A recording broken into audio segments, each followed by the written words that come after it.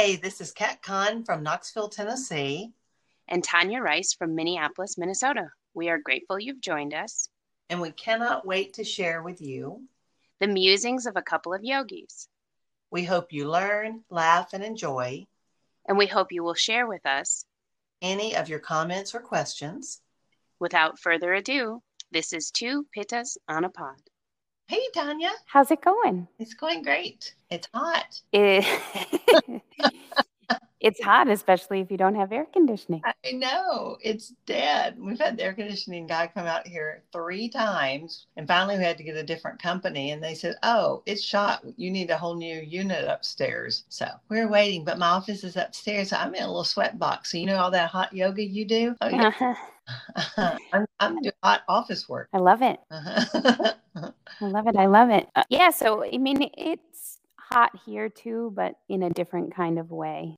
Yeah. But it does feel like our topic for today is perfectly timed because I feel like right now it's just utter chaos. Like there's so much going on. And so I feel like talking about silence and stillness is perfectly timed because, yeah, it's crazy. Have you ever found that the times you need silence and stillness the most are the times you resist it the most? Oh, for sure. Well, that's the way everything is in life when it comes to cravings, when it comes to, I know I should, walk away from that lovely cheese pizza and go and have, a healthy salad. And we're like, but maybe not. So I really struggle with silence and being still a lot of times in my life, especially in some of the places where I should be the most still and shut up, like in a massage. And it was incredible. And I started blabbing my head off, just blah, blah, blah, asking the massage therapist different questions. And she gave me like 1-syllable answers. And at first I was kind of uncomfortable with her not expanding upon, her answers. And then I relaxed. And so I realized that was making me shut the hell up.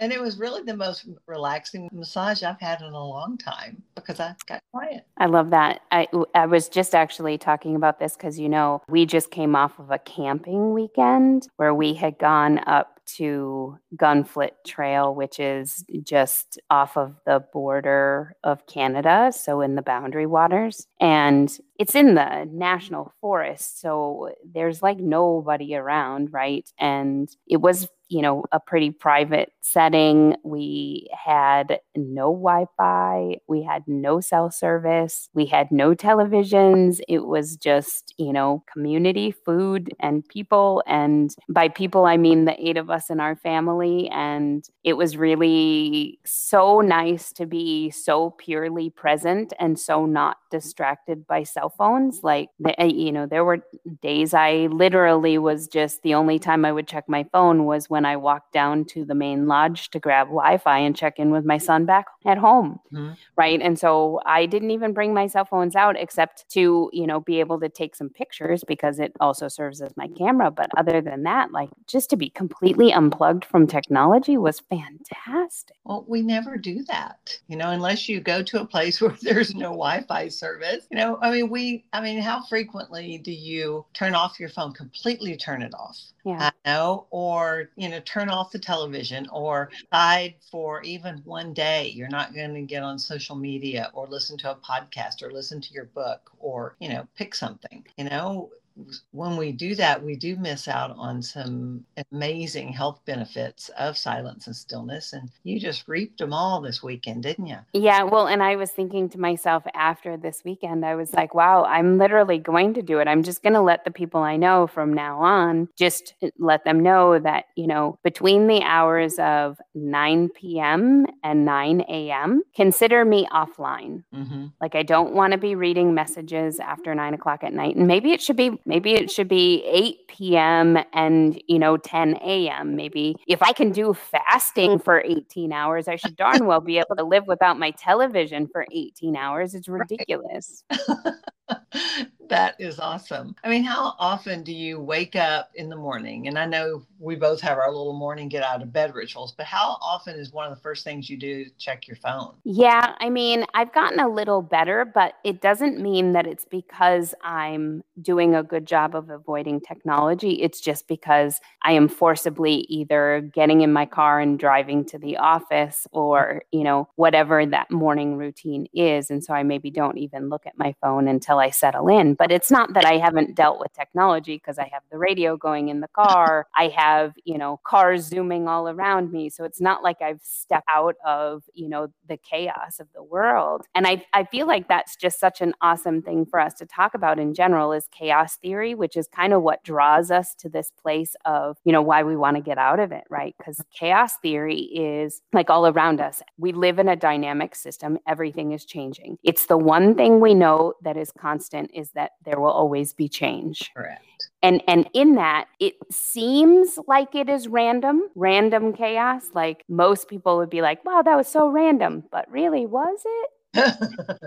Right? But that chaos and that disorder, all those irregularities that are around us, it's actually governed by an underlying pattern. And this is what chaos theory tells us. It's governed by an underlying pattern that follows deterministic laws that are highly sensitive to you and I. Mm-hmm. So we are what create our own chaos.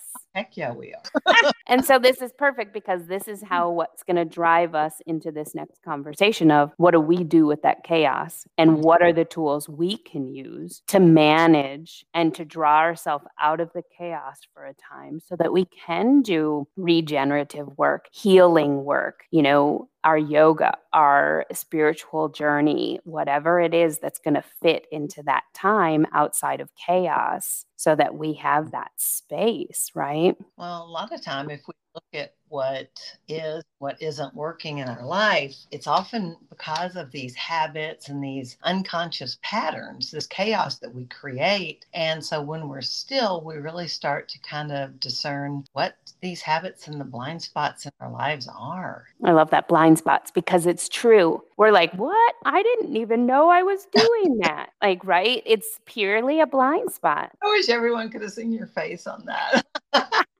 What are you talking about? I didn't make any faces. Well, it's true, but taking a break from noise and technology and from content consumption, we haven't even talked about that too much. So much content consumption that we're doing on everything. By taking a break from all that, we give ourselves the opportunity to have better clarity. To just digest a bit, even. You hear the term decompress. In general, it goes back to ancient law in the Yoga Sutras. Like the first sutra is about yoga and the exposition of yoga beginning right now, this very moment. If you opened up this book, yoga starts now, right? If you got up this morning and you took a healthy, intelligent breath that you were conscious of, yoga started right then. Yoga starts every second of every moment, right? But the second sutra in Patanjali's Yoga Sutras is Yoga Chitta Vritti Nirodha, which is specifically about this topic, the cessation, the stopping all of the mind chatter is really the ultimate goal of yoga, is to be able to get away from the chaos in our own head. And it is chaos. Yeah, well, when we can even make those choices to get rid of some of the chaos, some of the monkey chatter in our mind, we have a more fulfilling life, and we know that. Right. Well, and I mean, it's kind of like it just flows right off of our podcast about minimalism. Like it starts right in our own home. Like how much shit do we have all around us all the time that is, like you say, it's overstimulating. Yeah. Like it's just too much. It's too much media. It's too much cell phone time. It's, it's too much television. It's too much sugar. It's too much. It's just too much. Even just walking into your closet and having too many choices creates chaos in your brain. In fact, I was going to say that I have trouble being still and being silent when I have piles of paper on my desk. They're not making noise, but what they represent is making tons of noise. Yeah, absolutely. How many of you had a student come and tell you that after they started practicing meditation or trying to be still, trying to be quiet, that it was life-changing for them. Then they felt that they were real clear on what path they needed to be on. Oh, I mean, it happens all of the time when you have a person who has that, we'll say, moment of, oh, that's what meditation was, as opposed to the battle that they do when they sit down and try to find meditation. And we've all had the battle. Every new beginning meditator has the battle. Like you sit down and you're like, I can't do this. Like, how many minutes have I been doing this? Like it's all just chaos, just trying to begin meditation. Yeah. Well, and I think another part of that is we are and I know this is a Pitta trait too, but we're a very task-oriented and efficiency-focused culture. And a lot of times we don't feel like we have the time just to be still and quiet. But there have been studies, and I wish I'd found a current one, but there have been studies done that show that you're more productive if you practice and sit in stillness and silence. Because you regenerate. It's the same theory as, getting good rest so that your next day is more productive. But with that also is the whole thought that not only are we task-oriented, but we are like literally a nation of self-gratification and or instant gratification. Like we're like, what?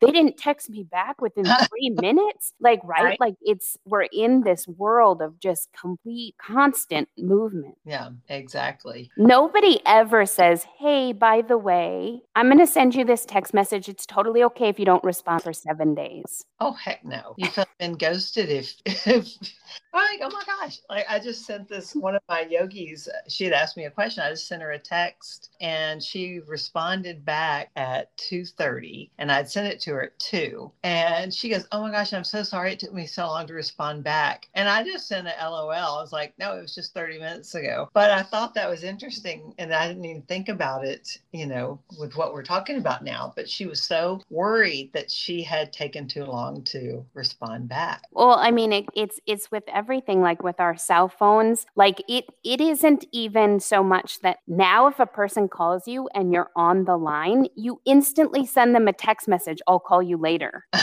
Like it used to be you would call and you would just get ring, ring, ring, ring, ring. And you'd be like, oh, okay, well, they must not be home. I'll call back later. Yep. But now we have to like define it. Like, nope, I'll get back to you in 30 minutes. Like it's just instant response. And it's funny because our children have grown up knowing nothing besides that.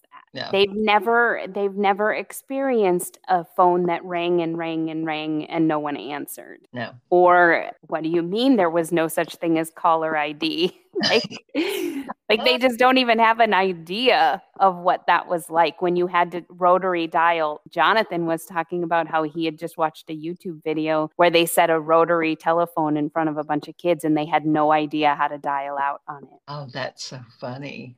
Well, everyone listening is going to go look up a YouTube video. Let them, because apparently it's very funny. That's funny. Wow. Well, and if you do practice mindfulness, you bring your best self to every situation you're in. And who doesn't want to bring their best self to each situation? I do have a few lists of mental and emotional benefits of silence and solitude. Want to hear them? Yeah, I would, because you and I both know from our experience in life and our experience with yoga and our journey in the last 10 years has been 100% transformed by our ability to quiet down, to find some non-reactivity, to be mindful. So yeah, let's hear it. Let's share it. Well, and it's hard for Pittas. It is very hard for Pittas, but we've worked really hard to find that balance because we know it brings our best self. And it changed our lives. Changed our lives. Well, one of the first benefits is clarity. It's the number one mental and emotional benefit of silence and solitude. And I think that's great. This guy that I was reading his blog about had a snow globe analogy. And he said, think about the snow globe. When you shake it and turn it upside down, then you turn it right side up, you see all the particles start to settle. That settling is similar to what happens to our mind when we're quiet. When we're constantly running in life, it's kind of like we're shaking the crap out of that snow globe. But when we sit and we're quiet and we're still, all the flakes come back down. I I thought like that. I like that. Another benefit is you have time to process your emotions. When you practice solitude and silence, you allow your brain to process your emotions rather than suppressing them and sticking yourself on autopilot. I mean, how often do we do that? You may have something that like stresses you out and you just shove it down and go put it in its little box. And it's really unhealthy to shove all that stuff down. So if you practice stillness, then you have time to process all of that, and you make better decisions. Brain scans show that many people's brains are overactive and hardly ever at rest now. Ugh, it's icky. I know, isn't it icky? So, and if your brain is hardly ever at rest, it can't restore and regenerate, and then you can't think straight. So those 3 of my little benefits for silence and solitude.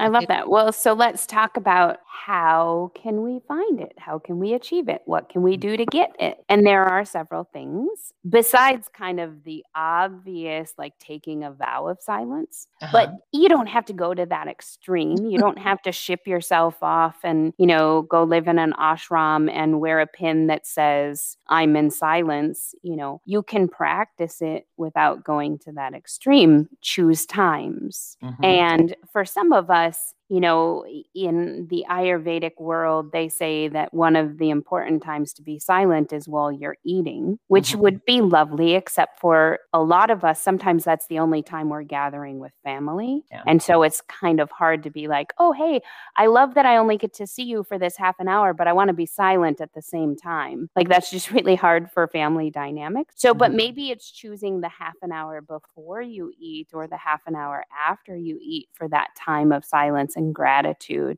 and using that space to really kind of come to this acknowledgement and this mindfulness of what you do have. And gratitude's a really simple way to move into a space of mindfulness, but so also is pranayama, using breath work and really kind of coming to this space of, wow, I'm going to simply step outside myself and observe me. And when you do that for a time, sometimes you see things like you're like, oh, I didn't even know I did that. Like, why? Right. Like I think about leg shakers. My husband is a leg shaker. I have 2 children who are leg shakers. My brother-in-law is a leg shaker. They are constantly in motion. And even if we lay down and John extends his leg, if his leg's not shaking, then he switches to shaking his foot. Oh, wow. And it, to me, it's like, can you sit still? And he's like, this is stillness for me. And I'm like, nope, it's not. I don't buy that. I don't buy it. Nope. I'm sorry. It is actually not. But so one of the things that I really had a fun introduction to was a practice called Vipassana. And Vipassana is a type of meditation or yoga practice that really is about clear awareness. And it really is about mindfulness as to what exactly is happening right now. And our Reiki practice also pairs this, because when we work in our Reiki, as we're working with our Reiki, we're really trying to act as though we are that droplet of blood moving through the organism, or that we're acting like that MRI machine and we're just taking snippets. But we're really getting in touch with what's happening inside the body. And that's that awareness that Vipassana, or the practice of Vipassana, is really trying to teach us, is that you slow down and are so still and so silent that you can legitimately feel. Really what it is about that silence, that meditation, and being entirely present and aware of every detail. So this means feeling the wind on your cheek, and at the same time feeling your cheek press against the universe, right? It's really being so microscopically in touch. You think like right down to the very atom of your core and the movement of your skin. It's that lovely exchange. And we talk about it in Reiki when we talk about about breathing in the universe, breathing, out into the universe, and that even exchange that we have going on. So it is quite lovely. Besides that, like we talk about pranayama, we talk about mindful practices, we talk about meditation, the Buddha's Brain book that we've always referenced as we talk about it. But other things that you can think of, I know you're going to throw in the big J word. Yep, journaling. I knew it was coming. No, journaling. It helps you find that place of quiet. And if you can get all of the chatter out of your head, put it on paper and then just sit. But another thing that I find very helpful, besides just journaling, is just stopping for 2 minutes. Just deciding I'm just going to be still for 2 minutes, and that's all. And it helps you cultivate that desire, that need for silence and solitude, and it allows your whole body to relax, and that's when healing can start. So with the journaling, you can get all of the stuff out. With sitting in solitude and silence, you can help yourself to start to heal. I think journaling is extremely relaxing, and relaxation is the primary mechanism for healing. When you're under stress, your body's natural mechanisms for healing, they're disabled. They don't work anymore. Yeah, your hormones go all wonky. Nothing's going to function well. It's not going to work for you to find true healing. You may find some healing, but it is not going to be all the way to the core, and it is not going to be long lasting. You may find temporary cures and temporary healing, but it won't be the kind of healing that will be long lasting. Because our brain is not disconnected from our body. So, you've got to be able to relax your mind to be able to relax your body, and vice versa. You got to just stop. And I've had a lot of people, and I used to be one of them. And I have to say, I'm still sometimes a walking meditation, but only on the labyrinth. So, I used to always think that I would do a little shortcut to meditation and do a walking meditation on my walks just by being quiet. And that was still very beneficial, just to unplug from the world and, not listening to stuff in your car. That can be a way to be silent, but I wasn't really being still in my mind on a walking meditation. So because your eyes are taking in information, you're just like, oh, don't trip on the stone. Oh, look, they put flowers in their front patio. Oh, look, Exactly. But on a labyrinth, and every time I teach at the writing retreat in Indiana, and it's actually going to be a go next year in 2022, I'm pretty excited. But every time I teach there, they've got this gigantic granite labyrinth, and that you can empty your mind. I mean, you're still thinking I'm staying in the line. So that's kind of going on. But that's the only thought I have when I'm walking on it. I'm not thinking about anything except just moving. And so that, I think, is very, very healing. So, but just stopping, even if you're in the middle of your workday, if you just stop and quit moving and close your eyes and just be still for 2 minutes, that's a huge reset. Yeah, just get in touch with your breath and, just become an observer of yourself, noticing like how your breathing just changes the minute you start to pay attention to it. I agree. It deepens, doesn't it? It really takes that moment of like that Vipassana journey of really becoming aware of all of the details, such to the point that once you are completely aware of them, then you no longer need to notice them. The known becomes the unknown becomes the known. True. I love that. Yeah. One thing you have not mentioned yet, since you called me on my journaling, you haven't talked about the sacred pauses upon wakening that you take in the morning. Yes, this is true. So some of the things that are part of my Ayurvedic practice, part of my Reiki practice, is taking time to become aware, like we talk about self-awareness, and taking moments of pause. When I wake up in the morning, the first thing I do is place my hands on myself and do a check-in. Like, how are you? How do you feel? Did you rest? Did you rest well? Did you dream? Were the dreams satisfying? Were they scary? Do you need to think about them? Do you need to write them down? Take an inventory. How's your heart feel right now? How's your heart rate feel? How does your digestion feel? General inventory. And then it migrates to that place of intention setting for the day, and then deciding, based on my nostril breathing, which is my dominant nostril for that moment, so that I start my day by placing that foot on the ground. But all of those things are part of that, place that I'm coming from is, really trying to be clear with my intentions, be clear with who I am, and be clear with saying to all of the people that I want to be teaching and all of the people I want to be sharing this journey with is that I'm doing the work too. We're all in this together. And if I'm willing to take the time to get real in touch with myself, then I ask that you are willing to get really in touch with yourself. That place of raw honesty is what's going to lead also to your true authenticity. And if you're not still and quiet, you'll never know what it is. Yeah, you'll never get clear on it. No, you'll have so much monkey chatter in your mind that it won't happen. Now another thing we haven't talked about with silence still, we've kind of flitted around it though, is meditation. And sometimes I'm sure you've heard meditation kind of explained as the exploration of stillness. And I think people put we've talked about meditation on so many episodes. So I think we even have one whole episode on it. So you can go back and listen to those. But a lot of times people don't have time to meditate. They don't, they're too busy. And that if you don't have 20 minutes to meditate, take 40. I love that. Yeah. So if your excuse is that you don't have 20 minutes to meditate, then you need to take 40.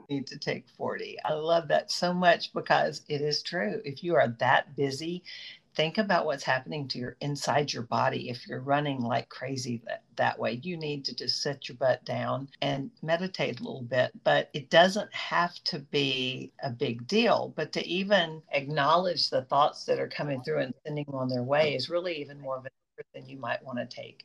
Just focus on being still, recentering. Well, and I love that you and I can talk about this from a place of experience. Oh, yeah. So it's not like we're casting judgment. We've been down this road, kids. We've been down this road.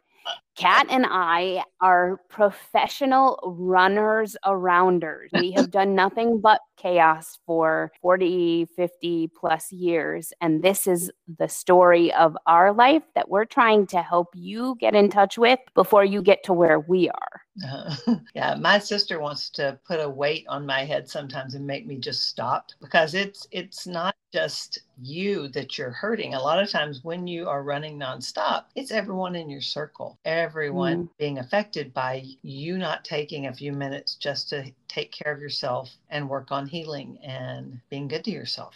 Right. Absolutely. Do you have any books you want to share? I really don't have any particular books. I've got meditation books, but I don't have any on stillness. Well, I don't have any on stillness either, but I'm bringing up my meditation books because I feel like a couple of them are really great guides for how to find stillness. And I think on the most basic level, meditation is a great place for people to start. I don't feel like people could move radically into a Vipassana practice without some sort of a meditation practice first. Mindfulness and pranayama are also simple tasks. But again, like you and I have talked about, we have episodes that we have talked about pranayama. And so those are also great places you can go back to. But I really kind of wanted to mention the two books that I brought. Well, I actually brought 4, but I'm only going to mention 2 because we don't want to over inundate. But the first one is Meditation Within Eternity. This book is written by Eric Pepin. And this book is really fantastic because it has just, the hows and whys meditation work. But then it's also got some really great just tidbits of mantras that you could use, how to add pranayama to your breathing. The other one that I have is by Stephen Levine, and this book is called Guided Meditations, Explorations, and Healing. And this book is really cool because it gives you a meditation that you can read, and then you can sit in that meditation and go over the thought process that was driven by the meditation you read. But I did want to mention, and since I don't have books, I had a couple of apps. Oh, cool. We love apps. I know. So I love the Insight Timer app. And I think one of the coolest things about that app is that when you log in to meditate or use it as a timer, you can see how many other people in the world are logging in at the same time. And I think that's just incredible. I also like Yoga Glow, and it used to be called Yoga Glow. Now it's just Glow, GLO. And they have so many wonderful teachers that talk meditation and do meditations as well as regular yoga practices. But that's a great app also to use. So go out, practice all that stillness and silence, see how it works best for you, and maybe look at it as a way towards healing and peace and increased productivity in your life. Whatever kind of resonated with you while we were talking, kind of see it as that and help that be the motivation for you to practice. Right. Let's think about it from a place of chaos too, reminding yourself if you feel at any point in time that you're being chaotic, that you're feeling overwhelmed, these are indications that you need to take some time for stillness. Absolutely. We love you all. Be still, be calm, be cool like cucumbers. Yeah, if your air conditioning goes out, call the air conditioning man. Perfect. I'm Kat Kahn. And I am Tanya Rice. And this is Two Pittas on a Pod signing off. Thank you for listening to Two Pittas on a Pod. We're grateful you joined us. Join us again for more musings of a couple of yogis. We hope you learned, laughed, and enjoyed this podcast, and we hope you will share your comments or questions. Email us at twopittasonapod@gmail.com. And like us on Facebook and Instagram at Two Pittas on a Pod.